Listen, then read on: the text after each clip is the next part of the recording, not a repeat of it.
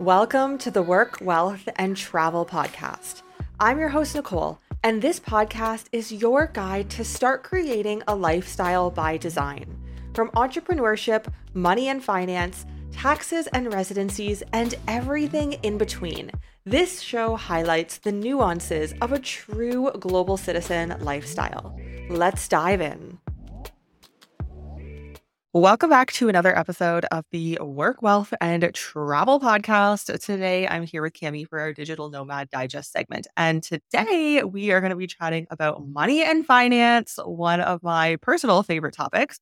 But we're going to be looking at more specifically credit cards. We're going to be talking about some of the perks, some of the benefits, how you can get into certain credit systems. I'll share closer to the end what that can look like and what my journey and some of my clients' journeys have looked like as well. But Cami, I feel like we come from very different cultures, backgrounds. So I'm curious for you growing up in Brazil, what it looks like in terms of what your family taught you, the values around money and finance, but also maybe more specifically here, credit cards as well. And what that journey has looked like for you from a young age into now being an adult. I love that question because I'm really curious about your answer as well.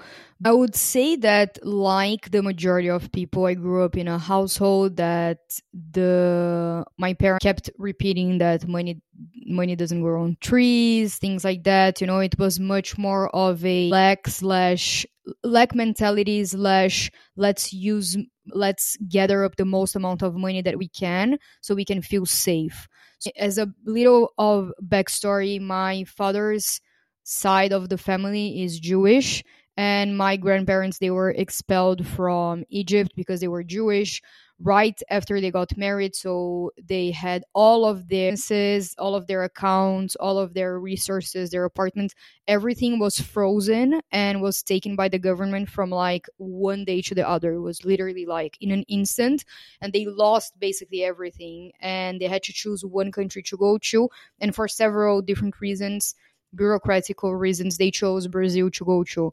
And my grandfather, he did have a business there in Egypt that was shut down and things like that. So when they arrived to Brazil, they only had, I think it was like $300 or $500 at that time for, I don't know, 7 people. And they really experience the sensation of losing everything, you know, of having the rug pulled from underneath them. And I think that informed a lot of how my dad was taught about money and how he then taught us about money. So it was always very much save the most amount that you can, but not really invest. It was much more like save and have a savings so you are then safe than like invest or take the risk about on investing or grow your money in any way. Like, and I know that there are investments that have really low risk, but we were never really taught that. Yes, but my dad grew up with the fear of unsafety, and my mom grew up with the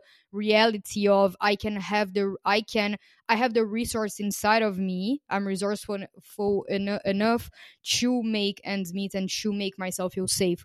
So it was really interesting to kind of like grow up with these two mentalities, but they all ended up going down the same route of you have to save your money, be smart with money doesn't grow on trees, you have to work hard for your money, blah blah blah, all of this, you know, normal, unfortunately normal things that we hear about. When it comes to credit in Brazil, I don't know how it is in Canada, I know how it is in the US.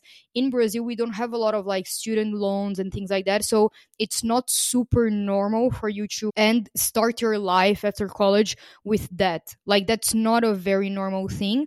But one thing that is very kind of specific to Brazil or maybe South America, I don't know, that we have, and in other countries I know that it's more new here, is like paying installments. It's something that's we call parcelamento, which is some the retailer do, like it's an agreement that the retailer do with the retailers, they do with the bank.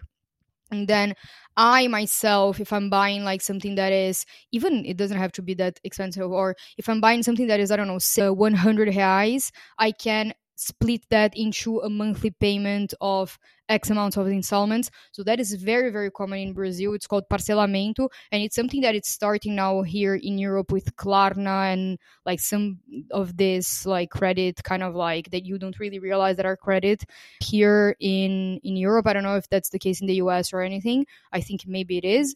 But yeah, in Brazil that was something that's something that's so normalized.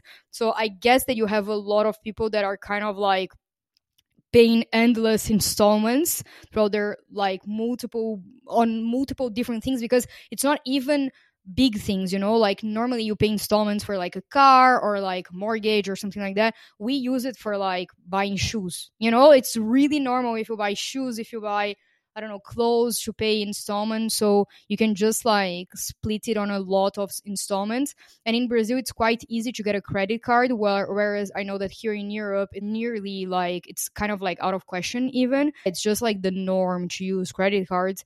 But as in the rest of the world, we don't have a lot of education on. Yeah, that's really interesting. I'm pretty sure that I don't know for sure, but I'm pretty sure that the whole concept of installments started in the US, which I would not be surprised. But I know that they've had it for quite a while, and then it's kind of started to pop up in other countries in the last few years. And we were in Colombia less than a year ago, like at some point in 2023. And I mean, a lot of countries in Latin America, but specifically Colombia, it is so inexpensive to live if you're a foreigner, but it's because the local salary is so, so low.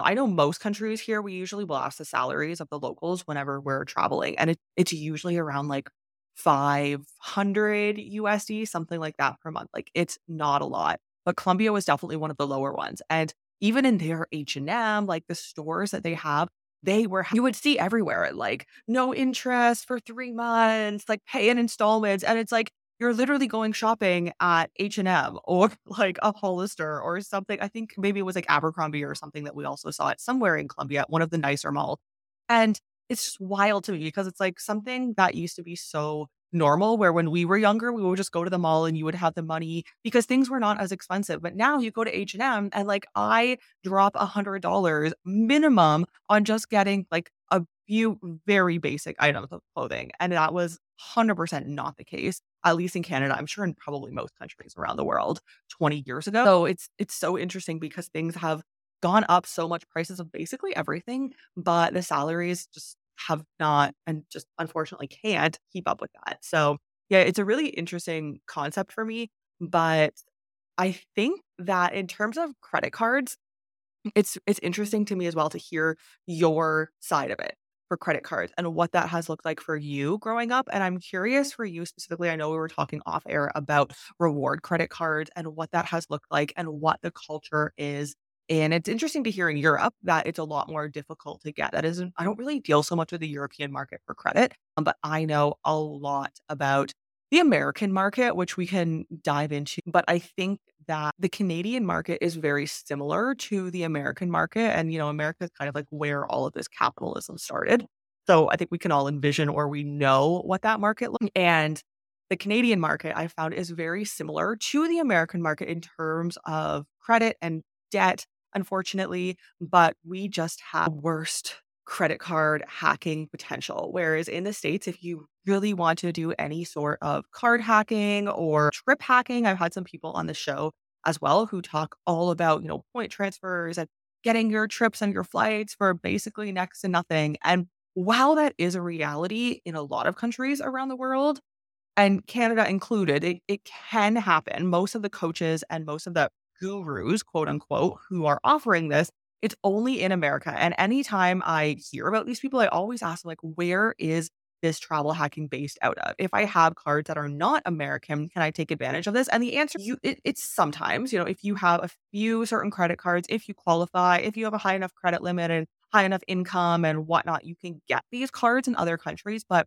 the opportunities are just not there at all like they are in the US. So before we dive into that on my end, we definitely do have some interesting ways on how you can especially start funding your business with credit that is basically free for a year or whatever that may look like, and how you can even get into the system as a non-American. I'd love to hear what your take on it looks like coming from a completely different culture and growing up in that. It's really interesting because one of the first things that when I moved here to Europe, a friend of mine that had been living here for a while already, one of the first things she told me was, by the way, when you open a bank account, don't even bother asking for or like wondering why you don't get a credit card. It's because it's like nearly impossible. Not, it's not impossible, I don't know, but it's not the norm. I think that, I don't know, maybe in the US, in Brazil, once you open once you open an account, it's like this, it's instant. I've never heard of a case where, so I have bank accounts in like, I don't know how many countries, like 10 countries or something like that around the globe, unless you're actually in that culture. So like you Mm. have a permanent residency, so in America, you have to have the SSN. In Canada, you have to have a SIN. Like you really have to have the passport, be born there. That is when you can start getting into the credit system. You can almost never just like open a bank account and then become a credit card holder in their credit system. In Brazil, we have like N26, like this digital bank account. So we have some like that. And I remember that one of their first things that they were offering, especially I think this one, which is called Nubank, I might be wrong, was a credit card. So it was really easy to get their credit card. It was like a really low limit, but they were offering like credit card like quite easily. It wasn't even a question of like, do you want a credit card? It was like, and here's your credit card. So yeah, I think that maybe when you're younger, but at some point I think it's quite normal, quote unquote, because they want you to spend money on that credit. Like they want you to kind of, even if you owe money, like they're like, yeah, let's get on that or those interests. Whereas I think that in a place like Europe, they are a little bit more cautious with credit, but Brazil tends to model a lot like the US and things like that. In Brazil, we have like, whenever you're paying something, people always ask, is it credit or debit?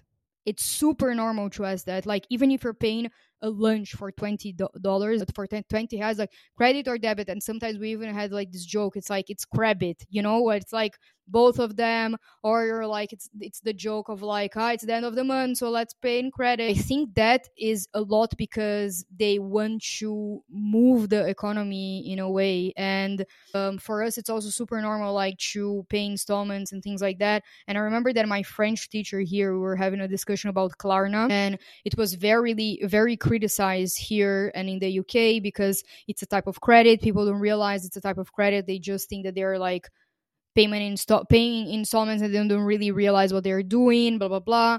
And she was asking and inquiring like, why would some pay something in installments instead of paying it now?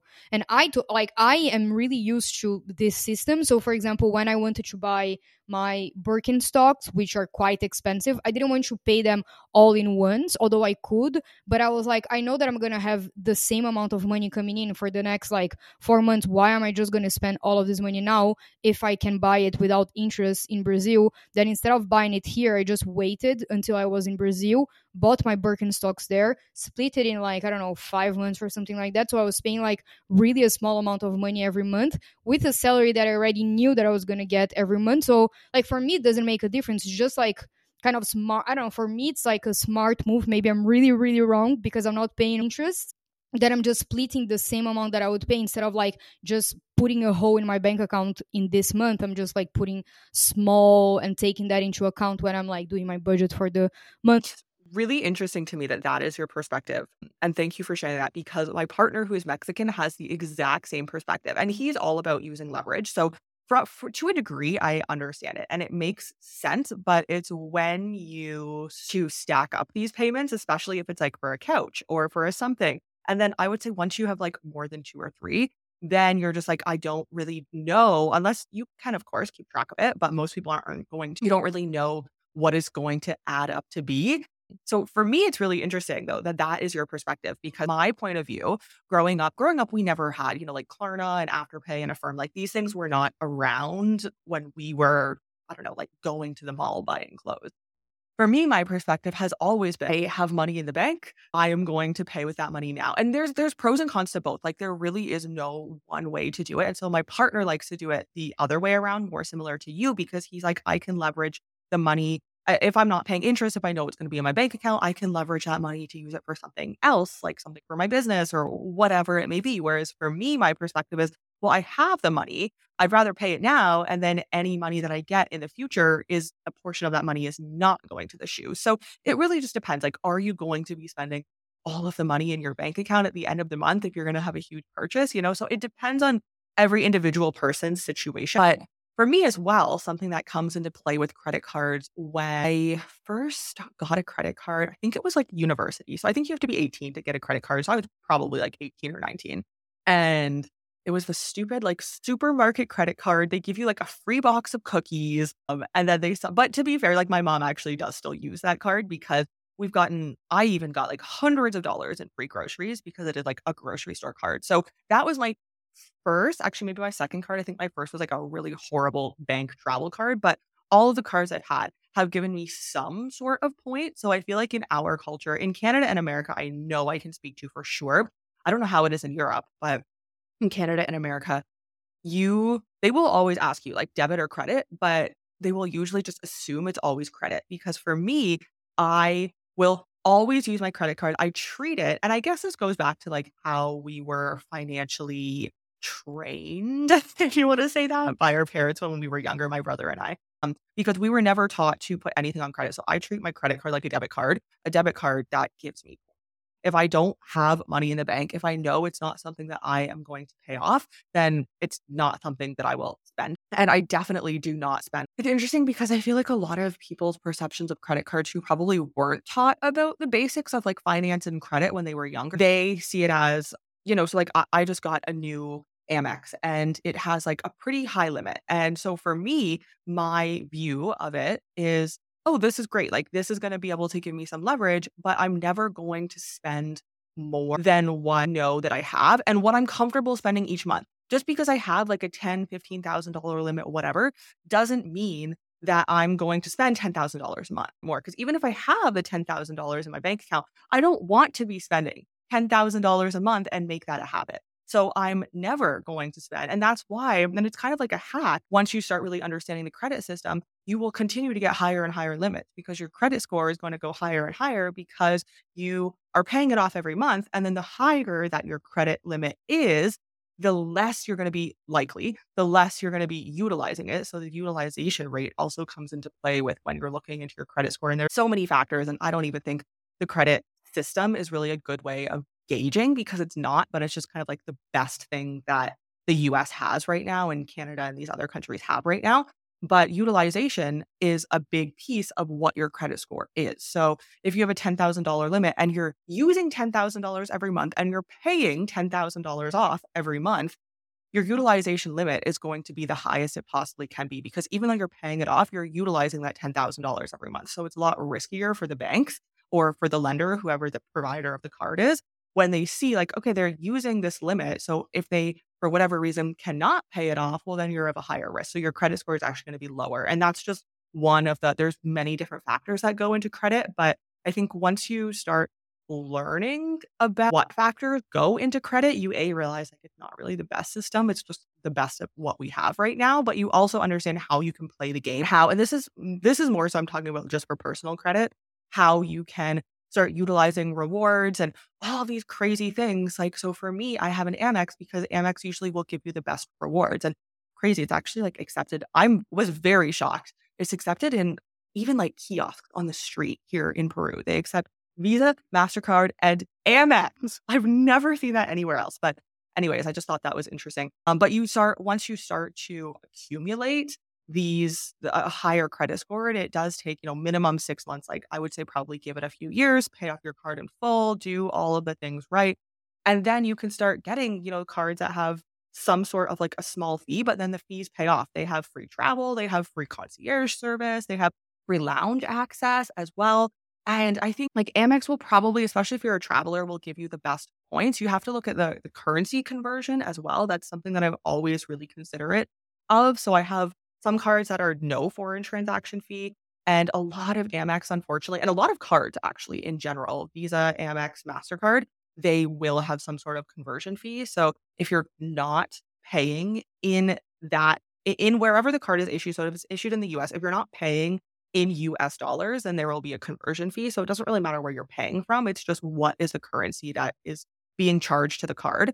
So if I'm booking, so I always book my Airbnbs in US or Canadian, depending on where the card is from. But if I start booking an Airbnb in like Mexican pesos, it's going to charge me that currency conversion fee. So it's also kind of like playing the game, having multiple cards, know what I guess the interest rates are if you're not going to pay it off completely, but what the fine details are, the foreign transaction fee, all of these things that pertain to you and whatever your lifestyle may be. But that's more on the personal side of things. And then you can start to take advantage of, like these crazy rewards where I think priority pass lounge access, you can pay like multiple hundreds of dollars per year just for that.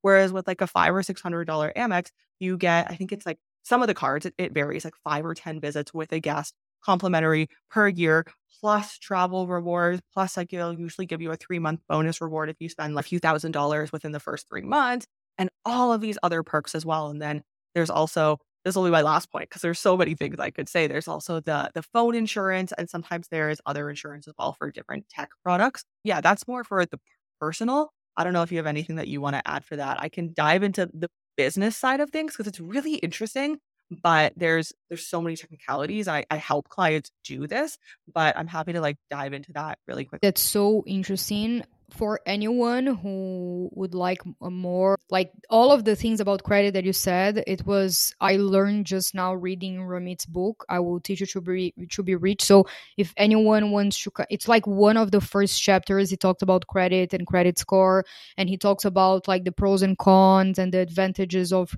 credit cards versus like the disadvantages of it. So if you are listening to this and you would like more information or to learn more about credit or something like that, make sure to grab his book. It's really, really, honestly, really, really good. However, as someone who's currently living in Europe and has like still residency and things in Brazil, the whole like credit system and everything, I could just like skim over it because it's like useless for me.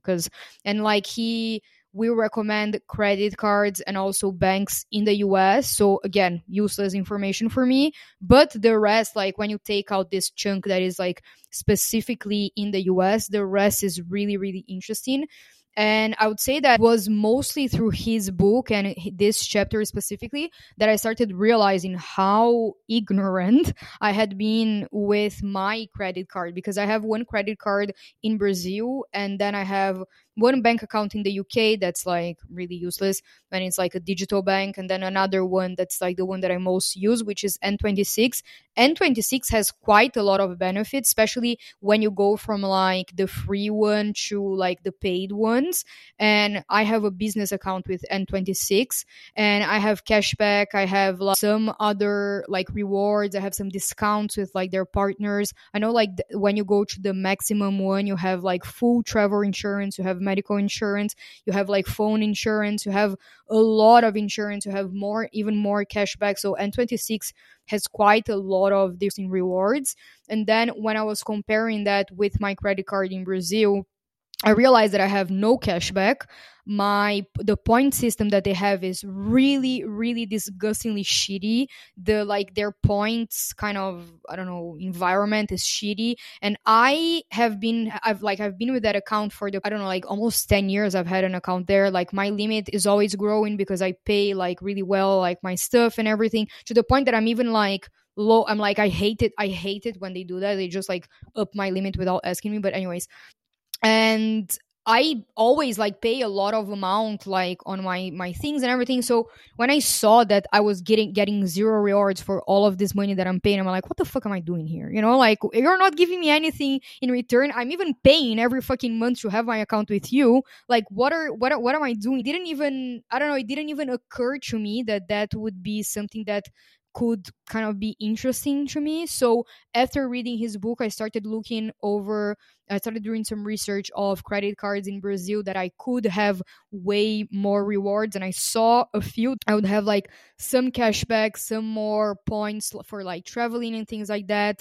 And yeah, but in general, with my one in Brazil, I didn't see anything. And I even searched like within the bank for like higher credit cards, like higher level credit cards that could be more interesting. Again, the rewards are really shitty. And my bank is Santander, like it's a big one in the whole world. After reading this book, I'm starting to get smarter with my rewards and things like that. And I think that this is one of the big things that we sleep on, is when we don't have the information, we don't know which benefits we could have. We don't know how we can leverage this amount of money that we are already spending. And when I did a call with my dad, I was asking him about like whether I could get an account in a bank in Brazil that's called Itaú. So I was asking him if I could have like a sub account from his account and have like all of the benefits that he has. And I was telling him about the thing when he was like, but why are you so obsessed with cashback and things like that? And he was like, you know that there's no free lunch. You know that you're never going to have anything for free, especially from banks. I was like, I don't want anything for free. I'm just saying that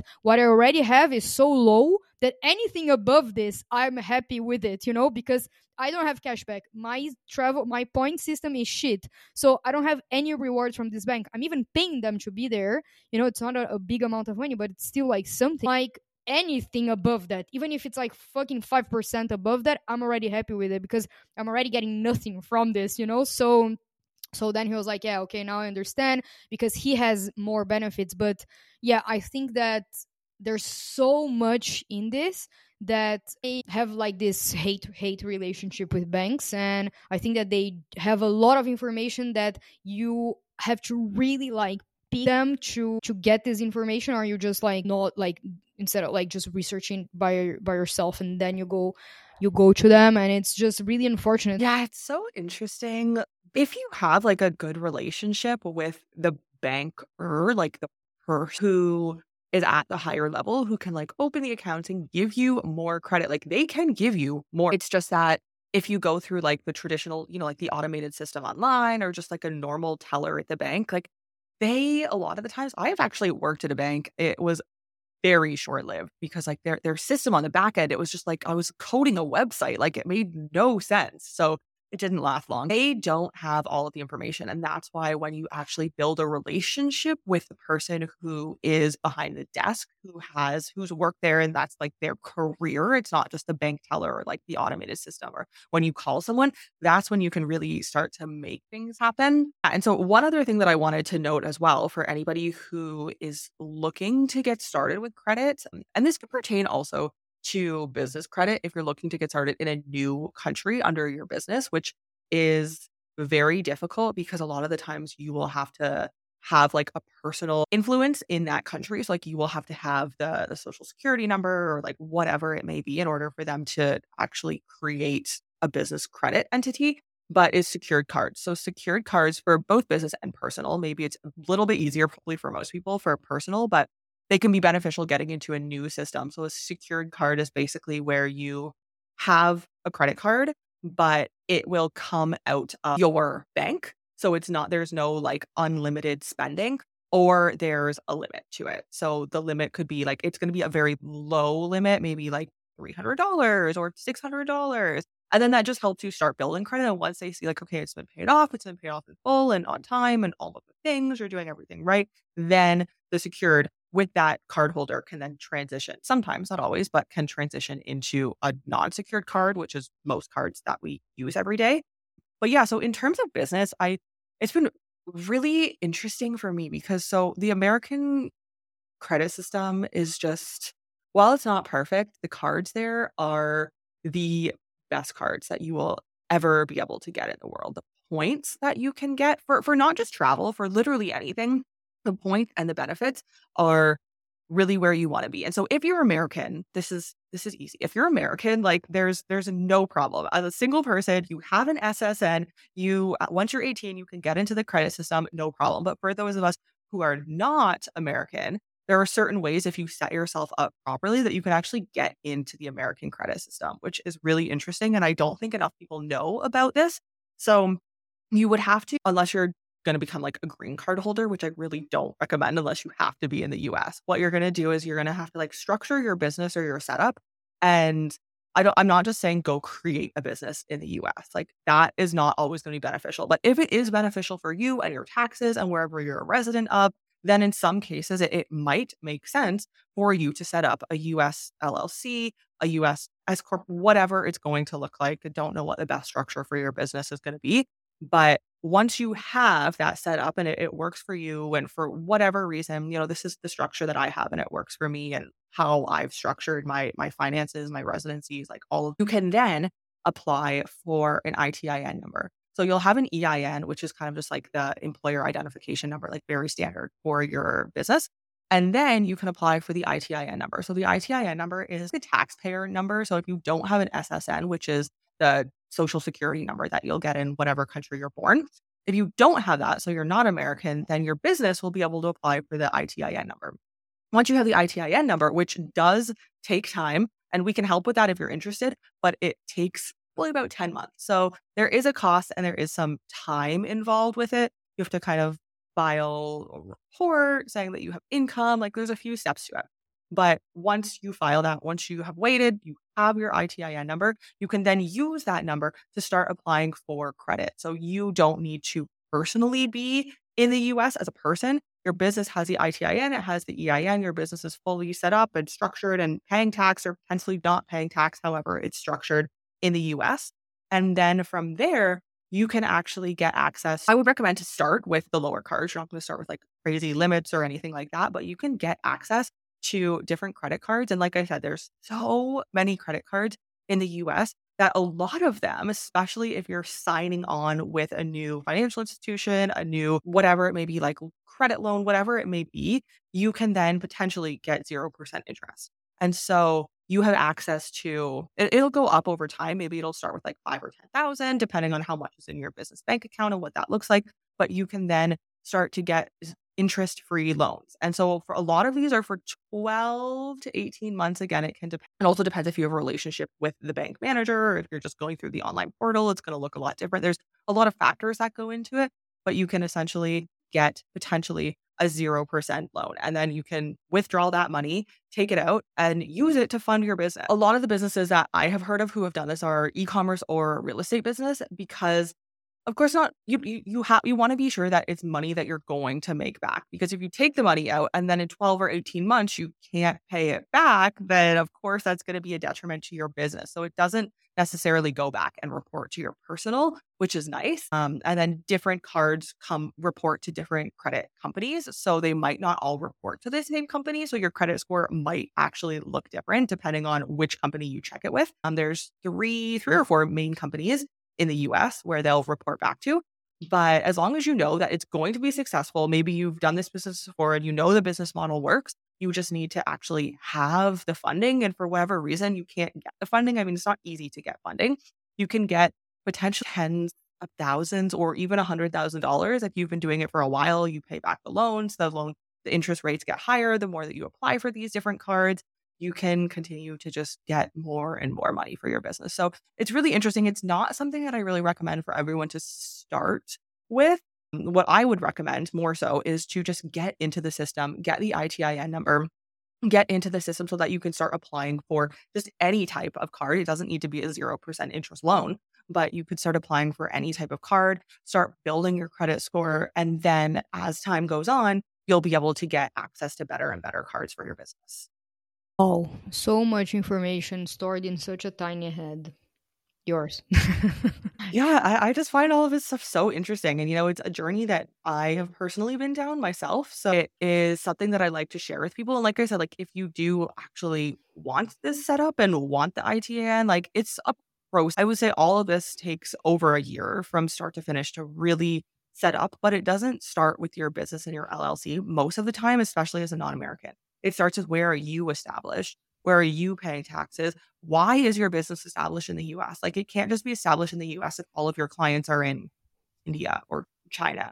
It could be, but is that going to make the most sense? Probably not. So it has to make sense for you as well. And then once everything is structured properly, then you can go down this path and start applying. Oh, but you want to make sure it's also something that you're going to be able to pay off in the future. And I feel like that is not, because there are other people who do similar things to this and who help with that, but it's not talked about enough, where it has to be a business model that you know and you understand and that's well established. You could be in the hole for tens of thousands or even more of dollars over a period of time, not just over 12 months, but you need to make sure that it's something that you actually are confident that can have a good return on your money, that you're not only going to be able to pay it off, but you're going to be able to make a pretty good profit in the business as well.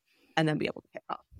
That's one of the most important things. When you should really take into consideration your individuality and how you're setting up yourself in your business and blah blah blah to make sure that you're able to pay, you're not putting yourself in any extreme debt and things like that. And I think that that is overall with the credit system and credit and using credit cards and things like that. Even if you are going to pay something in installments, making sure that you are about like you're able to pay. I think that that's like a very important thing, is to not close your eyes and like, I don't care, like I'm just like paying things. It's really to be at least like minimally aware of what you're spending. Sometimes I don't like looking at my bank account every day. I hate doing like budgeting or Excel sheets or I don't know, all of these things. But I think that it's so important to have like an awareness of where your money is going to. Like recently I was just looking at my credit card statement and I saw that I had like 4 payments for Apple, and I was like, what is this? Because I know that I know of like 1 or 2 things that I pay Apple, but like 4 or 5 different things, I'm like, I don't know. I know I pay for iCloud. I know there's one app that I'm subscribed to. I was like, where is my money going? I had access to 2 different iCloud accounts in the past like 1 or 1 year, and I was like, this doesn't make sense, because I looked for it on my main email. I looked up the statement on my secondary email. I couldn't find what were those payments referring to. So then I remembered that I had another email connected to another account, and I had like, I don't know, a couple of like, it wasn't a lot. It was like $10-15. I don't know, every month for the past, but it's like every month for the past 1 or 1 year and a half coming out of my bank account, connected to 2 different apps that I didn't even know, like those apps that are even either not on my phone anymore or like are off downloaded. I don't know, because I didn't even use them. So I was paying like $10 or $20 every month to these things that I didn't even know what they were, that I was paying them, connected to like an email that I didn't even use anymore.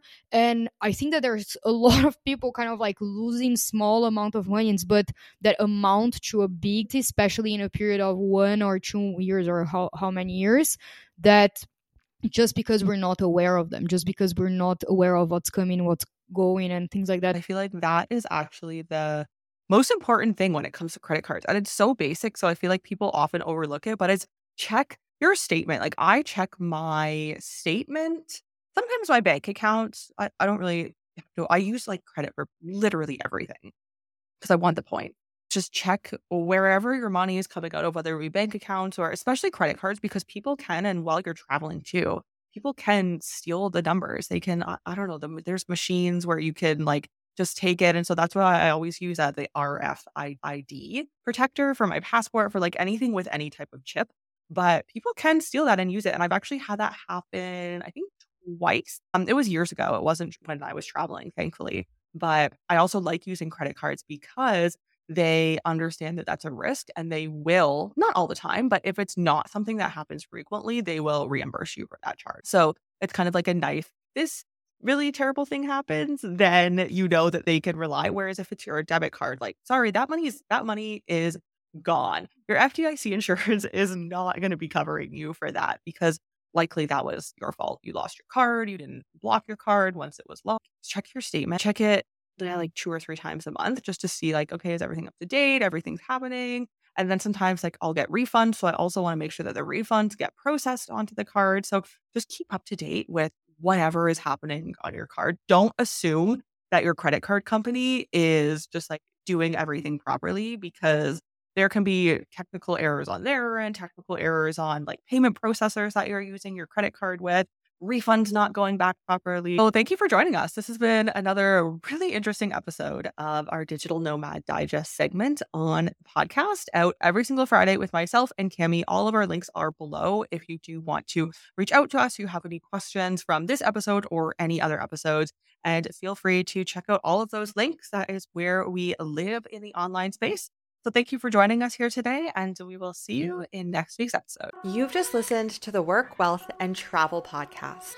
If anything from this episode resonated with you, I would appreciate if you share this podcast on your socials. And of course, be sure to tag me. And don't forget to leave a review on your favorite podcast platform. Thank you for joining me on this global citizen journey, and I'll see you in the next episode.